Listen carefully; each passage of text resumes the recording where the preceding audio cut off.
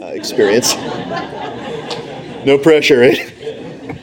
I'd just like to open up in prayer this morning, and then we'll get into the lesson.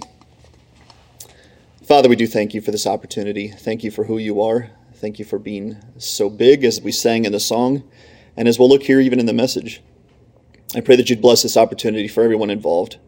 Father, we want your glory, we want the health of this church, and we want your will to be done on earth as it is in heaven. Glorify yourself and give me the Holy Spirit to speak only what you want me to. It's in Christ's name we pray. Amen. Okay, we're going to be in Mark chapter 5 this morning. The entire chapter. Don't get too scared by that. It's 3 different stories, but they all kind of go together. And we're going to look at these 3 stories today. And the title of this lesson is going to be, "The Lord is Bigger Than the Scary." As the song we were singing is, "The Lord is bigger than," what is it? My life, my fire? What was it? What was it? Air I breathe. The air I breathe. We're going to look at how the bigness of God today in the context of scary situations. And we live in a scary world, don't we? It's just honest. Things are scary around us. Actually, you could even say that things are getting scarier in this world, which is scary to think about. Before we get into the text, I have a little bit of a story in light of that. This story is simply called The Encounter. Okay? So listen to this story. It says there was a man who was deathly afraid of spiders. Anyone else? Spiders? Okay. This man was deathly afraid of spiders. It says during the events of one specific night on a camping trip with his friends, his arachnophobia came front and center. So I'm sorry if this terrifies you. It ends well, I can tell you that. The 3 men, he and his 2 friends, had purchased 3 tents for their week-long camping trip in the woods. The trip had gone smoothly with no hiccups until the night before they were supposed to leave for home. The campfire they had used that night for playing cards was just about burned out, and so the man and his 2 friends decided to head back to their tents for their final night's sleep. As the man entered his tent for the night, he did his usual routine of reading his book for a half hour by flashlight before he went to sleep. Just as he went to put his book away, however, to get into his sleeping bag for the night, he saw the worst sight he had ever imagined. Creeping slowly into his tent was the biggest spider he had ever laid eyes on. He placed the light from his flashlight right onto the spider, and this wasn't the ordinary daddy longlegs or house spider. This spider had clearly visible fangs. It was hairy and dark, and it had one of those walks where it moved every leg individually. The spider crept closer and closer toward him. The man was paralyzed. They say in a moment of danger that fight or flight will kick in, but this man could not move. He was paralyzed with fear. Even if he wanted to run, the spider was directly in front of the only entrance to his tent. The massive spider appeared to have lunch on his mind, the human flesh kind. The moment the man had dreaded his entire life was here. His many nightmares had come true. He had spent his entire life avoiding spiders. How could he be so stupid as to go camping in the woods? He was surely doomed, he thought. He was convinced the spider was going to bite him, inject venom into him. He would probably be the worst pain he had ever felt. He would eventually black out and then die right there in his tent, alone. Sad, right? Finally, the man began to inch closer away from the spider until he was pinned against the back side of the tent. Time seemed to slow down and almost stop. The spider was not deviating. It crept closer and closer toward him, and with every movement, the spider appeared to be bigger and more terrifying than it was before. The end was near. The man was surely going to die. I'm going to show you a little bit of... This is the spider we're talking about here. The man was surely going to die, he thought. Just then he heard a sound. Do spiders make noise, he thought?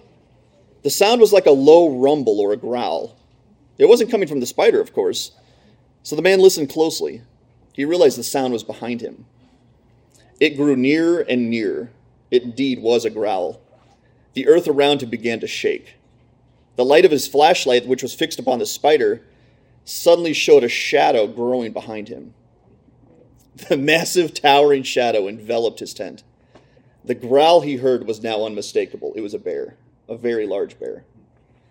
The man then remembered that he had his backpack open in his tent. He was snacking while he had read, and the bear must have picked up the scent. Are we going to have palpitations up here? The bear was now right behind him. If he could feel the claws of the bear as the bear groped around for a way into his tent. Suddenly the bear began to grab and shake the tent and let out a truly awful growl. The man leapt to his feet and ran as fast as he could toward the entrance of the tent. As he ran, he shouted for his two friends to flee also. The scene was chaotic, but as he ran, his friends caught up with him in the woods. They all sprinted toward the parking lot and rushed into the car and quickly locked the doors. They peeled out so fast that the sound of rubber hitting the pavement screeched loudly. As they drove away, they looked back towards their tents. The bear had made its way into the man's tent, and the tent was now completely destroyed. They had narrowly escaped a frenzied bear attack. The man breathed for the first time in several moments. He was safe. But suddenly he remembered the spider. Where was it? He had gotten so concerned about the bear, he had forgotten all about the spider. Terror immediately filled his heart again. What if it had bit him and he didn't notice? He nervously began to check and search his body. But gladly he found no bite marks or any marks at all from the spider anywhere on his body. In relief, the man took another deep breath. As they all drove towards home, the men all talked and even laughed some about their narrow escape from the bear. But the man, not wanting to needlessly embarrass himself, kept his little incident with the spider to himself. As the man arrived home and went into his house, he noticed he wasn't even wearing his boots. In his panic, he had left everything in his tent. As he went to take off his socks, he noticed something alarming. The bottom of his sock was covered in spider guts. Little hairs and legs and some sort of spider goo was all over his sock. Now, normally a sight like that would have made his heart jump, and he would have tossed the sock so far from him, he never would have found it again. But he didn't this time. He just stared at his sock and began to laugh.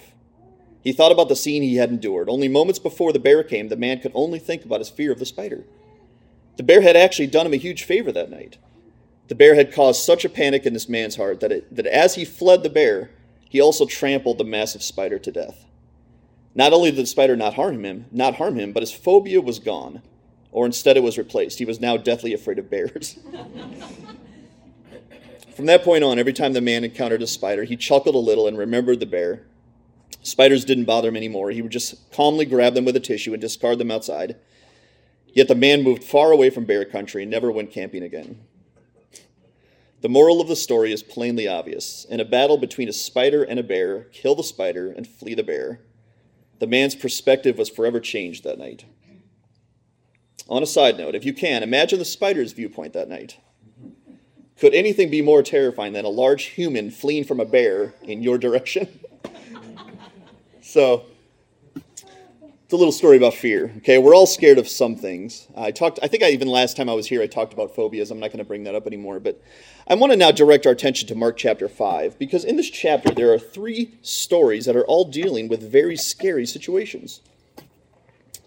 So if you can turn there, if you're not there yet, Mark chapter 5, and we're going to read the entire text. And then I'm going to slow down a little bit and look at each story a little bit. It won't be too long, hopefully. So Mark chapter 5, I'm going to read the entire text from the English Standard Version.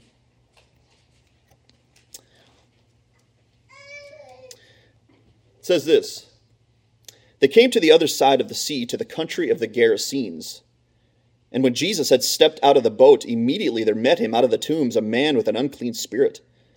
He lived among the tombs, and no one could bind him any more, not even with a chain. For he had often been bound with shackles and chains, but he wrenched the chains apart, and he broke the shackles in pieces. No one had the strength to subdue him. Night and day and among the tombs and on the mountains, he was always crying out and cutting himself with stones. And when he saw Jesus from afar, he ran and fell down before him. And crying out with a loud voice, he said, "What have you to do with me, Jesus, Son of the Most High God? I adjure you, by God, do not torment me." For he was saying to him, "Come out of the man, you unclean spirit." And Jesus asked him, "What is your name?" He replied, "My name is Legion, for we are many." And he begged him earnestly not to send them out of the country. Now a great herd of pigs was feeding there on the hillside, and they begged him, saying, "Send us to the pigs, let us enter them." So he gave them permission. And the unclean spirits came out and entered the pigs. And the herd, numbering about 2,000, rushed down the steep bank into the sea and drowned in the sea. The herdsmen fled and told it in the city and in the country, and the people came to see what had happened. As they came to Jesus, they saw the demon-possessed man, the one who had the legion, sitting there, clothed in his right mind, and they were afraid. And those who had seen it described to them what had happened to the demon-possessed man and to the pigs. and they began to beg Jesus to depart from the region. As he was getting into the boat, the man who had been possessed with demons begged him that he might come with him. But Jesus did not permit him and said to him, "Go home to your friends and tell them how much the Lord has done for you and how much mercy he had upon you." As he went away and began to proclaim in the Decapolis how much Jesus had done for him, everyone marveled. Verse 21. And when Jesus had crossed again to the boat, in the boat to the other side, a great crowd gathered about him, and he was beside the sea. Then came one of the rulers of the synagogue, Jairus by name, and seeing him, he fell down at his feet and implored him earnestly, saying, "My little daughter is at the point of death. Come and lay your hands on her so that she may be well and live." And he went with him. Now a great crowd followed him and thronged about him. And there was a woman who had a discharge of blood for 12 years, and who had suffered much under many physicians, and spent all her money, and had been made no better, but in fact grew much worse. She heard the reports about Jesus, and came up behind him in the crowd, and touched his garment. For she said, "If I even touch his garments, I will be made well." And immediately the flow of blood dried up, and she felt in her body that she was healed of her disease. And Jesus, perceiving in him that power had gone out from him, immediately turned about in the crowd and said, "Who touched my garments?" And his disciples said to him, "You see the crowd pressing around you, and yet you say, 'Who touched me?'" And he looked around to see who had done it. But the woman, knowing what had happened to her, came in fear, trembling, and fell down before him and told him the whole truth. And he said to her, "Daughter, your faith has made you well. Go in peace and be healed of your disease." While he was still speaking, there came from the ruler's house someone who said, "Your daughter is dead. Why trouble the teacher any further?" But overhearing what they said, Jesus said to the ruler of the synagogue, "Do not fear, only believe." And he allowed no one to follow him except Peter and James and John, the brother of James. They came to the house of the ruler of the synagogue, and Jesus saw commotion, people weeping and wailing loudly. And when he had entered, he said to them, "Why are you making a commotion and weeping? The child is not dead, but asleep." And they all laughed at him. But he put them all aside and took the child's father and mother and those who were with him and went in where the child was. Taking her by the hand, he said to her, "Talitha cumi," which means, "Little girl, I say to you, arise." And immediately the girl got up and began walking, for she was 12 years of age. And they were immediately overcome with amazement. And he strictly charged them that no one should know about this, and told them to give her something to eat. It's a lot. I know that's a lot. That's 3 stories right in a row of terrifying situations. And we're going to break them down here a little bit. And what I'm going to do, if you have your sheet there, I'm going to look at 3 different points from each, because they all kind of have a parallel here. There's details of the scary situation. We'll look at that. Secondly, there's the scary versus Jesus. And then after that, in each story, there's the reaction to Jesus' victory. And we're going to pause and look at those very briefly. So follow along as we go along here. So story number 1. There's a demon-possessed man in this region, in this town. Okay? A few points we find out about this is really terrifying. The first thing is, it says the demon-possessed man lived among the tombs, the graveyard, the cemetery. I mean, that's creepy detail number 1, is if you had a man living in your neighborhood and was always hanging out at the graveyard, or I said to you, "Hey, let's go hang out," and we always went to the graveyard, that's creepy, right? That's not a good thing. So that's creepy detail number 1. He's living among the dead. And it makes sense because we know he's demon-possessed, but I don't think initially these people understood that. Next it says day and night, so all the time, in the tombs and on the mountains, he would cry out and cut himself with stones. And that's terrifying, right? So this man is clearly out of his mind. He's living in the tombs. He's yelling out, shouting, crying out, and he's cutting himself with stones day and night. And if that was in your neighborhood, if that was on your street, that would be terrifying. And I can only imagine this scene. But it goes on, and this is where we find out he's not just an out of his mind man. This man has supernatural abilities. It says no one had the strength to subdue this man, which tells me they tried. They tried to subdue this man and were unable to do so. He could not remain bound even with shackles and chains. He would often wrench the chains apart and break the shackles into pieces. I mean, this is like a Marvel movie here, right? This is like the Incredible Hulk. all of a sudden, these people are realizing this man has supernatural strength. And this is conjecture, but I'm imagining them getting their strongest men, right? All their big guys and saying, let's go get this guy out of our region. This guy's got to go. So let's get all the biggest guys we have, and let's go after this demon-possessed guy, and let's get him out of here. Well, they tried, and he was stronger than they were. So they finally get these chains and these shackles around him, and he just busts through them like they weren't even there, like rubber bands. And so now what do? You just live with a guy, I guess. You either move, or you just live with this guy in your graveyard, on your mountains, crying out and cutting himself with stones. But one more detail here, even before we get to the encounter with Jesus. Jesus eventually asks this guy his name, and I don't think he's talking to the man. I think he's talking to the Spirit. And the Spirit is the one who answers Jesus and says, "My name is Legion, for we are many." Legion means many soldiers. Thousands of soldiers. And this isn't a physical thing. Again, this is a spiritual soldier of the evil nature. Thousands of demons are inside this man. And you can understand why he's so powerful now. Why he's so strong. It's not even one demon. It's thousands of demons. You ever met anybody really scary? Ever had a scary encounter with a person? I had one once. I don't think I caused this situation, but I might have and didn't know it. Road rage, anybody? I was driving home one night from work, and it was night. It must have been fall or winter because it got dark pretty quick. So it was nighttime, and I must have done something because I made someone very, very upset with me. And all of a sudden, there is a person right on my tail, and he's putting his flashers on, and he's flashing me over and over. And he's right behind me. And I'm realizing at this moment, what is happening? Who is this guy?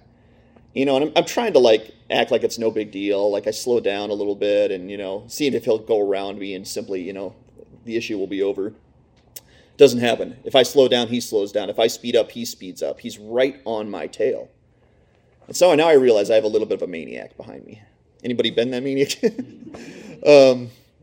So this guy, my exit's coming up, and I'm thinking, well, hopefully if I get off my exit, this man will just continue on, and, whatever issue he had with me will be over. Well, no, that's not what happened. I get off my exit, and so does he, and he is right behind me the entire way. And, I'm going off the exit, I'm getting off to near where we live, and you know what they tell you? If you're ever followed by someone, don't go home. So I went to my friend's house. I didn't know what to do. I think I was going there anyways. I don't remember that detail quite. But I was going to my friend's house. And so this man, every move I made the same move. And now I was getting scared. I was getting nervous. I was wondering, what is this man capable of? And I didn't want to fight. I didn't want any issues. So I went to my friend's house. And I think I was dropping something off or picking something up for my friend. And so my friend is actually waiting outside of his house for me while I pull up and this lunatic pulls up next to me. And now we have an encounter. Now we have an issue. This guy he didn't get out of his car, thankfully. But he's shouting profanity. He's very, very upset. He tells me, "I got your license plate number. You're in big trouble." I didn't know what that meant. Was he going to key my car? But it was a scary situation, And I thought, what is this guy capable of? He's going to follow me home and then he's going to look me up based on my license plate number. I can remember my heart beating fast that night going, wow, this is a scary situation. And yet it's nothing compared to what these people were facing. These people are facing thousands of demons inside of a man in their neighborhood. And they can't even get him out. They can't even wrestle him down and keep chains on him because he breaks them apart like they're not even there. The stage has to be set for you to understand what happens next. Because now the scary encounters Jesus. And this is where it gets really cool. It says in the passage that the demon-possessed man sees Jesus from afar. And you have to imagine, I think the man is on the tombs and in the mountains. He's probably above where Jesus is. And from my understanding of the text, it looks like Jesus is pulling up onto shore in a boat. And maybe by this point hadn't even got out of the boat. And the man locks eyes with Jesus. And I'm guessing, again, it's not physical seeing physical. Because Jesus really had no identifying marks. He didn't have any kingly garb or anything like that. He's just a man, a poor man, getting out of a boat. And yet the spirits know who Jesus is. And they're locking eyes with Jesus. And this is what they do. They run towards him. And if you're reading this text for the first time, we read the entire thing, so you know what happens. But you're probably imagining, oh, we got ourselves a fight here. We got thousands of demons versus Jesus. This is going to be pretty good. This is going to be a good fight. You know, like the NBA finals are going on right now. Sometimes you get the World Series, the best against the best. Let's see who we got here. And sometimes you imagine with Jesus and the devil, it's kind of like this arm wrestle strength, back and forth. This is where the story takes an interesting turn. The demon-possessed man runs toward Jesus and falls on his face before him because he recognized that Jesus is the Son of the Most High God. And he realized for the first time, he's bigger than us. He's stronger than we are. And the demon falls down. And one of the other translations says he worships him. He worships Jesus. In only a way, I guess, a demon can, but not the true kind of worship. But now the demon is prostrate before the Son of God. And I get this idea that Jesus steps out of the boat and is kind of just taken aback by this guy that comes up near him and is on his face. I don't think Jesus was having the same interaction right away. It just kind of startled him that this man is here, now falling down before him. But Jesus obviously knows this is a demon-possessed man. And he commands the demons to come out of the man. Come out. I have authority over you. Come out right now. And the reaction from the demon is interesting. He's pleading with Jesus. He's begging Jesus. He's on his face asking for mercy from Jesus. Isn't that a cool scene? Isn't that a cool scene for thousands of demons to be so strong and so scary, and in a moment, really, really scared of the Lord and what he's capable of doing? And they beg him to do three things. First one is, don't torment us. We know what you're capable of, Jesus. Don't send us where you can send us. Hades? Hell? Jesus has the keys to death and Hades. He could throw them into Hades, where the fire is. Don't do that, Jesus. Please don't send us to Hades. Don't torment us. They're begging Jesus in unison. A really wild scene. They're also begging Jesus to not make them leave the area. And the only reason I can guess is they were doing a lot of great harm there and liked the area. They liked what they were able to do there. And so finally they come to this understanding. Okay, Jesus is obviously going to cast us out. We're not going to be allowed to stay. So Jesus, instead of tormenting us, we have a plan. Those pigs over there would be a great place for us to reside. Cast us into the pigs. And on the slope here, on the little ledge here, are 2,000 pigs. So it's very possible, if not probable, there are 2,000 demons or close to it. And they're saying, cast us into the pigs and let us go there instead of tormenting us. And Jesus grants them permission and says, go. Go into the pigs. Pigs were kind of an unclean animal. That's where the demons want to be, either with the tombs or with the pigs. I don't know why Jesus allows them to go there. As a guess, I'm wondering that maybe Jesus wanted to test the people of the area, which they'd rather have, their pigs or Jesus. Maybe. And it's an interesting reaction they're going to have here. But Jesus first allows them to go into the pigs, and they rush down the mountain into the sea and are drowned. And that's it. Scary situation over with. What was so scary for weeks and months and years, probably, in an instant is over. Because Jesus came to town. And I like that. I like thinking that Jesus is bigger than the demons. He's bigger than the scariest person or spirit you've ever met. And in a moment, he casts them into the pigs, and the pigs are drowned into the sea. So what happens here? There's a reaction. The people of the region come to where Jesus is.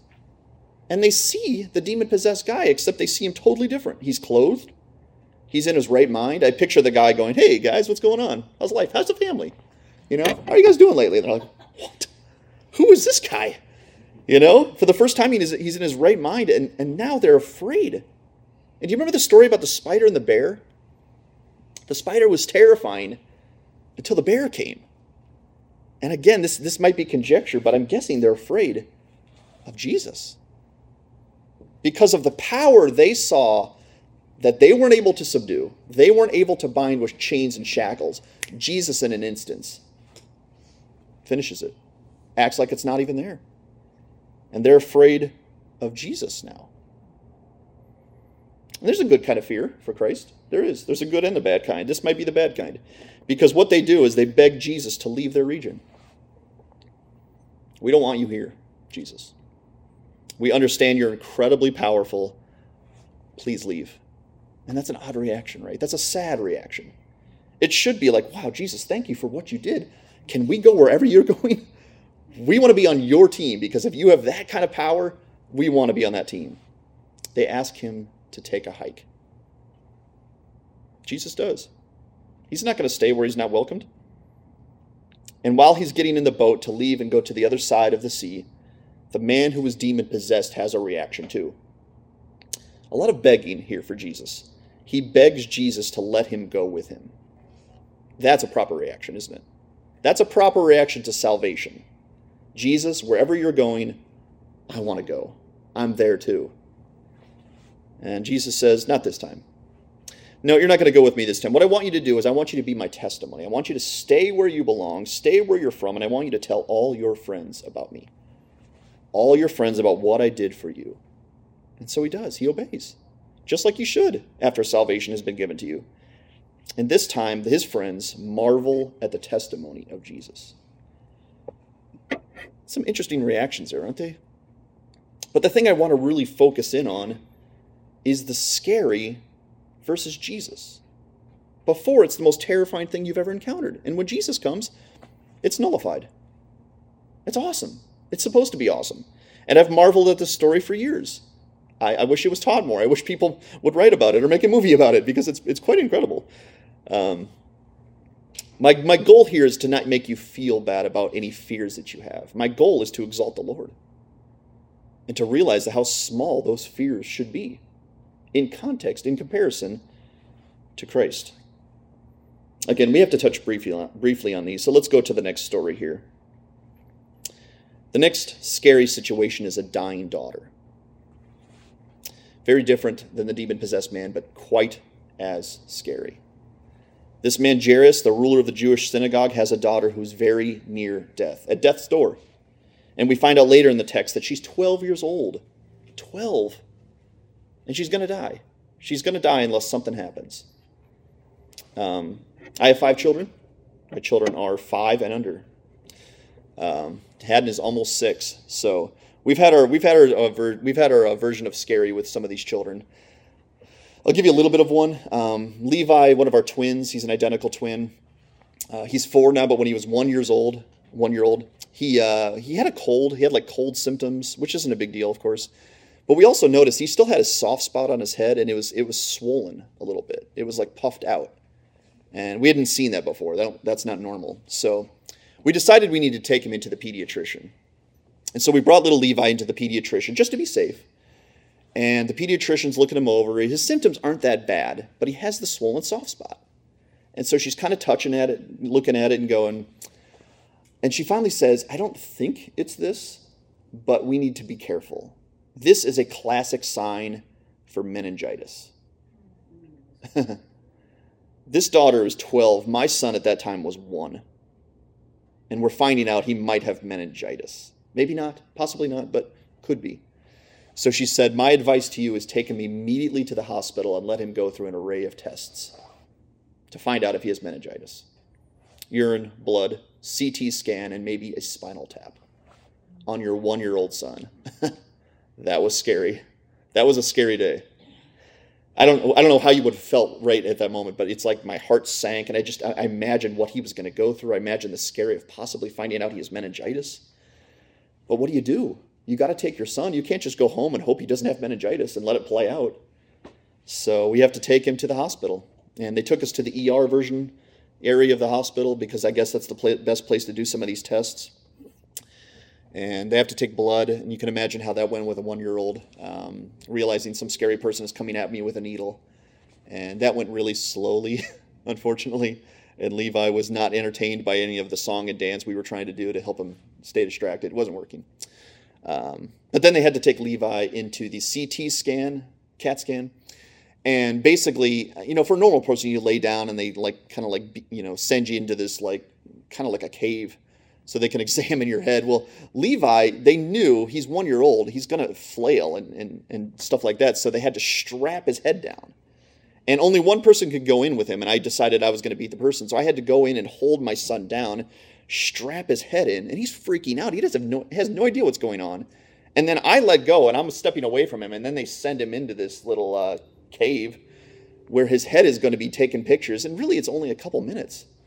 Maybe even a few seconds. I don't remember how long it is, but it felt like an eternity. And Levi is terrified. Well, it comes out. It wasn't really that long. It comes out of the CT scan. And then they sent us to the children's wing of the hospital because now he has to wait to see if he needs a spinal tap. A third test to see if he has meningitis. A scary one.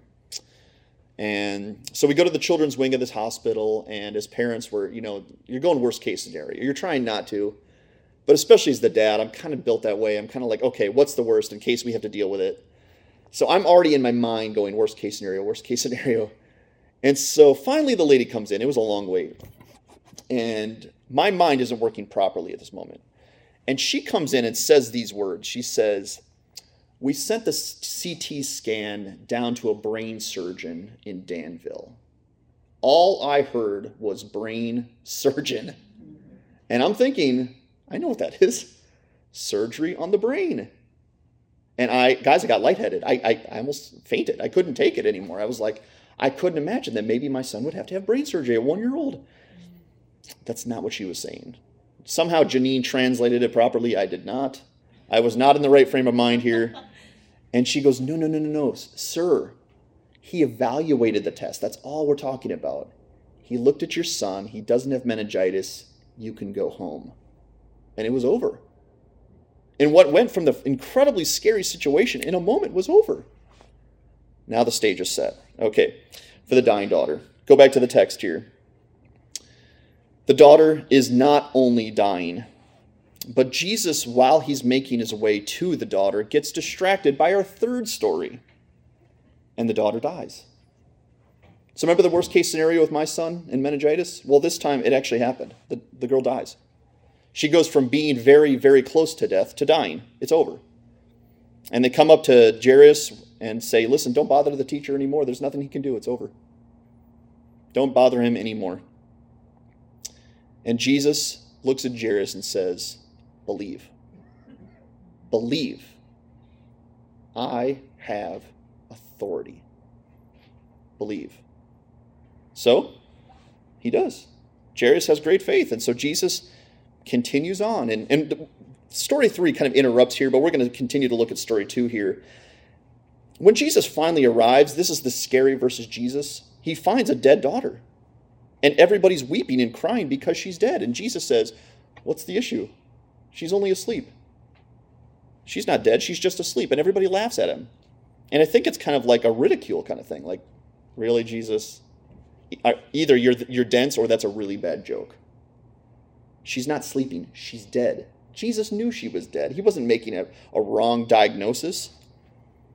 But Jesus understood what he can do, what he's capable of. And as the people laugh at him, he takes the little girl by the hand and says this phrase to her. And in a moment, she's alive. And she raises from the dead and starts walking around.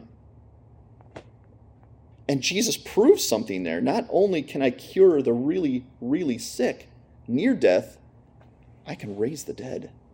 I have authority over the dead. I can cast out demons, 2,000 of them, and I can raise the dead. Jesus is bigger than the scary.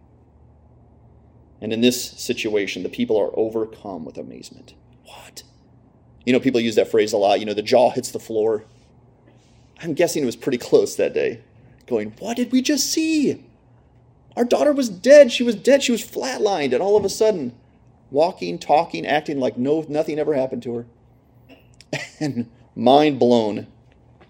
But they witnessed something about Jesus going, wow, he can raise the dead. He is big. He is powerful. He is loving. And he has all authority over anything and everything. Quickly, story number 3. This is the one that interrupts story number 2 that allows the daughter to die. And I think Jesus was even sovereign over that because he knew, even if she dies, I can handle this. But story number 3 interjects into story number 2. And in this situation, Jesus is moving about the region, and he's got this massive crowd of people around him. You know, as you would expect if someone incredibly famous came to your town, a lot of people would want to see that person. So Jesus is that famous person, and he's a huge crowd around Jesus. And this woman is in the crowd who's had this discharge of blood for 12 years straight. I'm not going to go into any more details. I'm sure you can guess what she has. She's been bleeding for 12 years. And she has gone to many physicians. She spent all her money. They actually, not only didn't they heal her, they made her worse, caused her much suffering. And this woman is desperate, absolutely desperate. And she's heard reports about Jesus, that he can do things like feed the 5,000 with a couple loaves and a couple fish. He can change water into wine. He can cure lepers. He can cure the blind. And she thinks, if I can even touch the fringe of his garment, there'll be enough power in that to cure what I have. I mean, the incredible faith this woman has. So she does just that. She kind of like moves her way through the crowd, pushes her way through to get close to Jesus, just so she can reach out and touch his garment. And she does exactly that. She gets close enough, touches the fringe of his garment, and in an instant, her sickness is healed. 12 years of bleeding stopped. And I'm guessing if you had a sickness for 12 years, you would know when that sickness was gone. She knew right at that moment, I'm healed.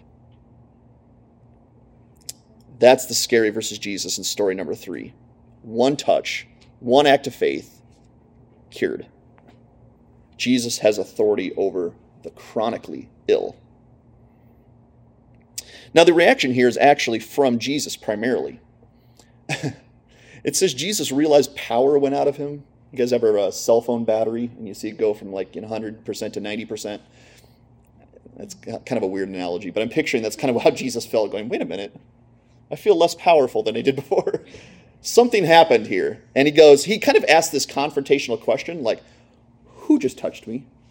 That's a confrontational question, right? It's like, I'm imagining everybody backing up like 3-4 feet going, wasn't me.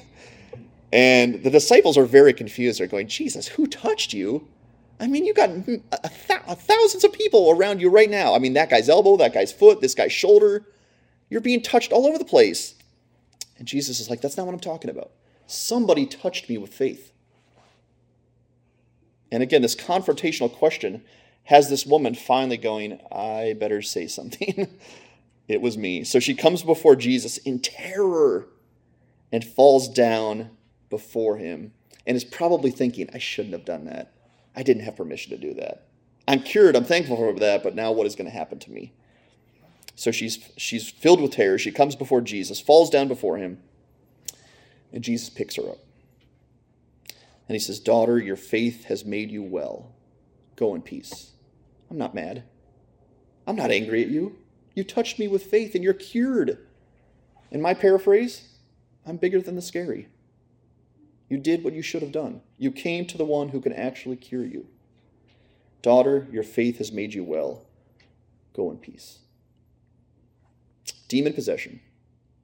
A dying, dead daughter and a chronic illness in an instant, like they were never there.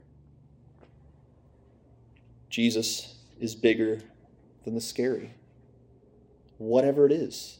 I looked it up. Most people, when they worry, when they have anxiety, when they are terrified of things, are lying in their own bed from like 10 p.m. to 3 a.m., losing sleep because of something scary. I've had those moments myself. My applications, which are at the bottom of your sheet, I'm going to go over these quickly as well, as just like I've said before this entire lesson. Whatever scary thing is you're facing, the Lord is substantially bigger than that. He's bigger than the scary. We're plagued by the scary, aren't we? Financial, health, family issues, losing jobs. I mean, over and over and over, things plague us with fear. But it's like that story of the bear versus the spider. The spider's no big deal when you get the bear there, right? No one's even thinking about the spider then. Maybe our gaze at Jesus needs to be better than it is. Like the woman, like Jairus with the daughter. Number 2, we have nothing to fear if we're on the Lord's side. He's never lost. He's never lost. No matter how big the foe has been, and there have been some big ones, he's undefeated. Even over death himself. He raised himself from the dead. Even that couldn't be Jesus. So when we're on his side, we're in very good shape. Number 3, just like the woman, just like Jairus, faith in the Lord will win any battle. And the Lord wants us to have faith in him. He wants that. Like the woman who came up to him, she's like, should I not have done that? Was that a bad thing? And he goes, no, that's exactly what you should have done. Come to me in faith and watch me chase away the scary. And I'll even say it this way, number 4, the Lord is scarier than the scary. He's scarier. In fact, as you saw from the text, the scary is afraid of Jesus. The scary that terrifies everybody else, like the bully in the playground, they're really big and tough as long as there's no teachers and no brothers and no parents. But as soon as someone bigger and scarier comes along, they're out of there. Well, that's kind of what it is with Satan. He just wants to make it look like the terror, the foe is much, much bigger, much scarier. And if he could focus you on that, you lose sight of Jesus. But if Jesus is with you and the scary comes, no big deal. The scary's afraid of Jesus. Number 5, Jesus has all authority over the evil, over sickness, and even over death, physical and spiritual. Jesus can conquer the dead. Everything bows to Jesus. If you have time this week or tonight, go to Colossians 1:15-23 and just awe at that passage. Everything bows to Jesus. One last illustration. I was watching this documentary on the building of the One World Trade Center. They replaced the Twin Towers when they fell down. They've been building this, I guess, for a decade. It's up now. It's completed. But I like documentaries. I just do. And this one was particularly entertaining to me because it was focusing on how they were building this building because, again, they want it strong. They want it secure. They want it safe based on what happened before. So they're building this building with their strongest stuff. They're inventing new, really strong stuff that's new kind of concrete that can't really be knocked down. And I'm watching this, and while I'm watching this documentary, I felt really dumb. I'm like, I struggle with toast. I can't even make SpaghettiOs. How are they building this building? I just felt really dumb. I'm looking at it going, man, these guys are so smart. They can build this building, and everybody has their own kind of thing, and this building has to come together perfectly, and it does. There's no sway. It's perfectly built. It's strong. It's secure. And I felt really dumb, and I was kind of awing at the smarts of these guys. And then my mind kind of went somewhere deeper, and I thought about creation. The Lord spoke the universe into existence. Everything we know on this earth and in the planets and the solar system and ourselves, Jesus said, live, exist, and it obeyed him. And then I awed at God and go, God is bigger than that. Whatever man can do, God can do much, much more. My last point of application is this, and I think this is the point. I think this is the whole point of knowing this, that the Lord is bigger than the scary. Number 6, obey the Lord courageously. Because the Christian life is scary. It is. It's meant to be. When you follow the Lord Jesus and want to obey him, your life will get harder and scarier. And foes will come after you that never came after you before. But remember who goes with you. Remember who goes before you. And obey him courageously. Because anything you encounter, Jesus will overcome. Anything. Whatever your mind can imagine, or even worse than that. The Lord has seen it, and the Lord has overcome it. And that brings great relief to my soul. It does. That the Lord can conquer any foe if I will simply put my faith in him and follow him. So the Lord is bigger than the scary. I want you to apply that to whatever it is. And I'm guessing there are some in this room that are plagued by some fears and anxieties this week. I have my own things that I'm, sad to say, still terrified of. But I want us to not feel bad about having fears, but I want our gaze at Christ to be greater and better, and to look at him and go, what am I to be afraid of? So maybe we can look at Christ better than we did before. And remember, he goes with us. And if he goes with us, the scary will run from him. Let's pray. Father, thank you for who you are. Thank you for this picture, this glance that we get of how strong you are, how big you are, how powerful you are, how in control you are. And I know we know that. It's one of those doctrinal things we all agree to. But do we know that practically? Do we believe it? Do we live by that? Help us to, Father. Help us to see Jesus better than we have up to this point, so that he can have people who follow him courageously. The greatest men and women we look up to in Scripture did that. They did courageous things, things that we think we could never do. But they didn't do it on their own strength. They did it in the strength that the Lord provides. They did it because of their faith in who he was. Help us, Father, to have that glance and that gaze at you, and to grow our faith so that you would be glorified and we would be more like Jesus. We praise you and we thank you. It's in Jesus' name. Amen.